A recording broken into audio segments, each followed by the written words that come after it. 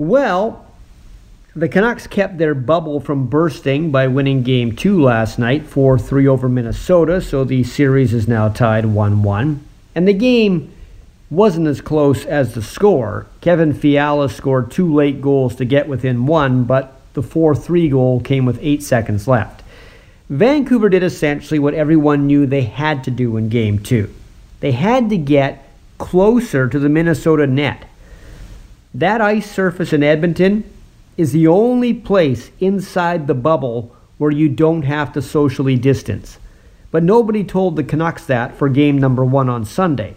Last night, they did get close to Minnesota goaltender Alex Stalock, and they scored 4 times on him, including one 24 seconds in, which restored confidence on the Vancouver bench and forced a team, Minnesota, that hates coming from behind to come from behind.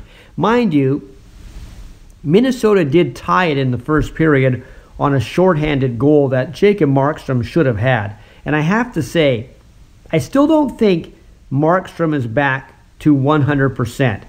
But an injury and 4 months off can do that to you. Bo Horvat was back to form last night, though. He scored what proved to be the winning goal. And Brock Besser finally scored. He hadn't raised his arms in a goal celebration since January 11th. Jake Virtanen played, and he did okay. Unfortunately, one of his shots hit teammate Antoine Roussel in the side of the head.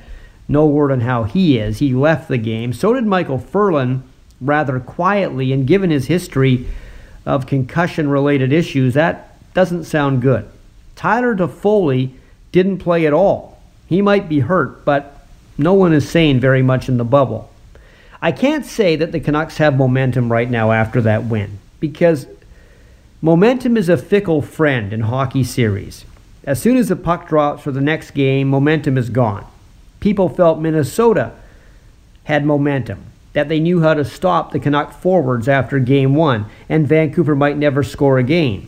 Now the Wild look like a team with only one guy who can score and a bunch of veterans whose best days are behind them. But that could all look different in Game number 3. The Wild haven't scored a 5-on-5 goal yet. Perhaps they're overdue. Game 3, incidentally, is in the morning tomorrow, 11:30.